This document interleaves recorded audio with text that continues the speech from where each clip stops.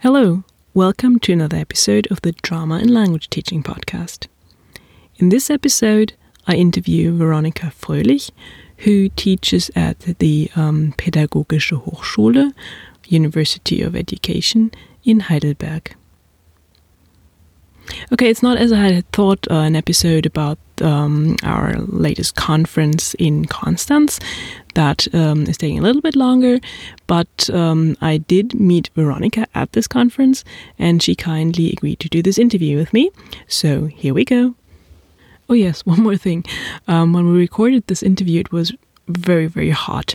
So if you hear when Veronika is talking a slight tinkling noise in the background, don't if you're wondering what that is, she recorded the interview with the balcony door open, so that's the curtain or shells sort of making a slight tinkle. But I think that's very summery and very very appropriate to the weather. Okay, well now here we go. Hello, Veronika. Thank you for doing this interview with me. My first two questions would be: what is your background? And in what way are you using drama and language teaching? I started using drama and language teaching because I truly believe that drama is an effective tool to use actually in any classroom, but especially in the foreign language classroom. My major was English as a foreign language, and I have a master's degree in language testing. I have been teaching English for a very long time, I believe 22 years meanwhile, something like that, in all different contexts. So with young learners, with adults, I've been working with teachers in teacher education since 2004, and because I always need to come up with new courses and new things to do, I decided to teach my future English teachers something that they could use in the classroom, very practical. And I currently have a course called Drama Techniques in the Foreign Language Classroom. I've taught it several times. Last semester I did not teach it, and now I'm looking forward to incorporating all the cool ideas that I learned in Konstanz into my course this coming semester. Okay, that's great. Good to hear that we actually have a practical impact with the conference. What would you say are the benefits of using drama in the classroom? I think that the benefits of using drama techniques in the foreign language classroom are mainly that it improves communicative competence, which is what foreign language teaching and learning is all about. Our learners learn to practice expressing what it is they want to say quite naturally and spontaneously, both verbally and non-verbally. They take risks, which is always, from which they benefit greatly. Using drama helps them, supports their social skills, so they learn to have empathy with others, and they become generally more tolerant of others and of those in their fellow classmates also. I think it's highly motivating for our learners, but also for our teachers. For me, it's highly motivating for me because it's a fun way to teach. And I get direct feedback by watching what they're doing and hearing what they're saying. And it's very motivating. Mm-hmm. Yeah, I think that's a very good point. And one that we sometimes overlook, I think. The motivation of the teacher also plays a role. I mean, I used to feel a bit apologetic about when I explained why I use drama in my lessons, Of course, I would say, well, it's good for the learners because they should be in the focus, of course. And I mean, it's not the teacher who should have fun, but then I mean, why shouldn't we? I mean, why shouldn't the teacher also have fun? Because I think if I'm motivated, that makes me a better teacher. I mean, obviously, not everyone in a class of 30 students will enjoy drama, but I think if this is a method that energizes me as a teacher, it will be overall a better lesson than if I deliver my lesson in a more conventional way that I myself don't enjoy as much as drama. Anyhow, what are your experiences from your own school days? Did you have drama in school? I know this from my own school time. In the United States, we have lots of drama. And I believe that really builds confidence in our learners. So the more they're saying something, opening up, and the more they realize, hey, I can do this. So gaining confidence, and that's for life. That's not only here for the classroom and for taking exams, but that's really a skill that they develop for life. Are there also any challenges that you encounter when you work with drama and language teaching? I'd say that the greatest challenge that I have experienced is connected to the dynamics of the group. So if there are people who are super negative about things that we do, about letting themselves go, acting silly, and so on, or if the group is relatively small with lots of more subdued learners, quiet, self-conscious, and things like this, then it is very tricky to lure them out of themselves and to experiment and to dare to take risks. I think that has been my greatest challenge thus far. Another challenge, I think, can sometimes be to explain to someone who's not familiar with drama in education why this is not just playing or just a bit of fun. I think that people who are not familiar with drama in education don't understand that it is super effective and that it covers so much territory. So I often hear, well, I don't have enough time for things like that in my foreign language classroom. I have to get through the book. I have to do this, that, and the other, cover everything in the Bildungsplan, and so on and so on. The same applies to literature in the foreign language classroom. People also rarely feel that they have time to delve into literature, but as with drama, these things cover so much territory. They basically cover all skills. So reading, writing, listening, and speaking, and of course, a vocabulary, expanding vocabulary, and social skills, like I already said. So they really do cover so much territory that it is never a waste of time. On the contrary, I feel like our learners learn more through drama than they do through so-called regular lessons. And plus, we also have to think we're not doing this day in and day out every lesson. We're incorporating it into what we otherwise also do.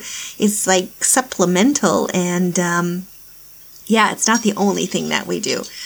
But it is super effective because learning generally takes place subconsciously, more or less, in a playful way, so that learners are enjoying what they're doing and are not actually realizing that they're learning. Okay, that's interesting. So you say that they're not even realizing that they're learning. My question would be, should we make them aware sometimes? But I guess that's probably a discussion for a different podcast. Okay, let's change focus here a little bit and get more practical. Do you have any favorite activities that you'd like to share with our listeners? I have a few activities that I very much enjoyed thus far. Two of them are improv activities. One is called Russell's Soup. I'm not sure whether you're familiar with that, but in any case, this is done in pairs, and one person of the pair begins simply doing something, for example, stirring in a pot or something, and the other person is on the sidelines and creates something, so decides who she is and who the other person is to her, and also decides on some kind of a conflict that she'll develop with the other person who's doing the activity. And so that has often worked really super well. Of course, the person who's doing the activity has to go with it. That's what improvisation is. They have to go with it. So they realize if the person coming in says, "Hi, Mom," then they know, okay, I am the mom. And whatever the conflict then is, they have to go with it and develop it. That actually has been very cool and very effective and very emotional also in my courses thus far. Mm-hmm. Well, that sounds a bit like a game I know under the name of Freeze, where people stand in a circle, two people perform a scene, someone who has an idea claps, they freeze, and then one tags one of the two players out and sort of immediately starts a new scene. But your game has a bit more thinking time, so I guess that's easier for people who are not very much used to improv to really just have a bit of time to think about what the conflict could be and what the constellation could be. Mm-hmm. Do you have any other exercise you'd like to share? Another activity that I have enjoyed and my learners have enjoyed is line improvs, where we have two lines facing each other, and they're both like at a certain distance away initially, and then I give them their relationship, a circumstance that they're in, and I tell them their intentions, and they need to build the conflict and the story together, and they need to make strong choices so that they can continue, so that they can go with it and go into it and develop something. So that's really kind of also been very cool and very emotional, where people have had physical reactions to this. It's very exhilarating. Yeah, thanks for sharing that. I think that's probably a great activity for a group or a larger group in a small room when there's not a lot of space. At least I found that activities you can do in lines keep everyone engaged, but you don't need to clear the whole classroom. And often the space just in front of the table, sort of next to the teacher's desk, is quite sufficient. But you say exhilarating. Okay, could you give an example of that? For example, all the learners in one line will be the parent, and in the other line there will be the child, and the child is a teenager, for example, 14 to 19 years, and wants to go to some kind of a demonstration or a protest going on tonight, and the protest is very important to them, and they're approaching their parent to ask for permission to go. And the parent doesn't want them to go at all. So, and they want to build it. They want to keep it going. So they don't want to just yes, no. No, they have to make strong choices so that they can keep this going and try to really actually resolve it, although they won't be resolving it. And so then the whole line of children moves toward the line of parents, and each one has someone that they're dealing with, and it's, yeah. And of course, there are lots of different relationships and lots of different circumstances and lots of different intentions. This is, I think it's an incredible activity. I've had very much success with this.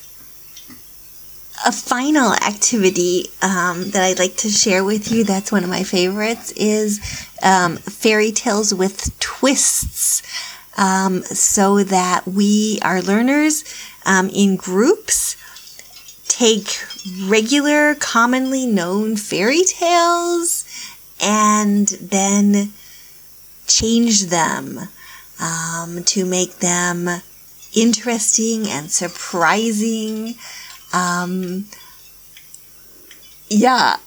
I've had the greatest experience with these things because our learners are actually super creative, and it is just so much fun. And I always have a big drama bag with all sorts of different materials, different items of clothing, and things that they like to incorporate into these skits.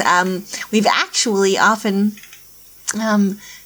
when I have strong groups, then we actually end up performing these fairy tales with twists at schools for kids at school who really enjoy them, because of course they recognize the fairy tales, and then they really have fun with the twists that my students put in there for them. So I think this is something that you can do simply, of course, as an activity in your classroom, but you could actually extend it when you have such outgoing and incredibly creative learners that you end up performing what you've prepared. Thanks a lot for all these different activities. A final question. Do you have any advice for someone who'd like to start teaching with drama? Right. I'd like to actually add something to my advice for people who are thinking of learning, of using, incorporating drama in their classrooms, that they simply collect activities that they enjoy. So that's what I do. I find activities that I think, wow, this is going to be really fun for me. And then my joy in explaining it and doing it with my learners is very contagious. And my learners, they automatically become passionate about what I'm passionate about. So you've got to go with your gut instinct, and you've got to, of course, know your learners and have a feel for what they're going to enjoy doing and what you're going to enjoy doing. Well, okay, wise words. Collect what you enjoy. Very good. So we're coming towards the end of this interview. Thanks a lot. Okay, I hope that this was useful to you, Stephanie. Right. Thank you very much. Goodbye. Yes, definitely. So thank you, Veronika. And yeah, goodbye. Okay, so that was the second episode of the Drama and Language Teaching Podcast. We're still evolving and developing. Now you can also subscribe to this podcast. You can subscribe via Stitcher or via subscribe on Android. What we're still working on is iTunes, but we'll get there eventually, I think. So either download it as an MP3 directly to your computer, or subscribe if you want to get regular episodes. Thank you for listening, and maybe until the next episode. Goodbye.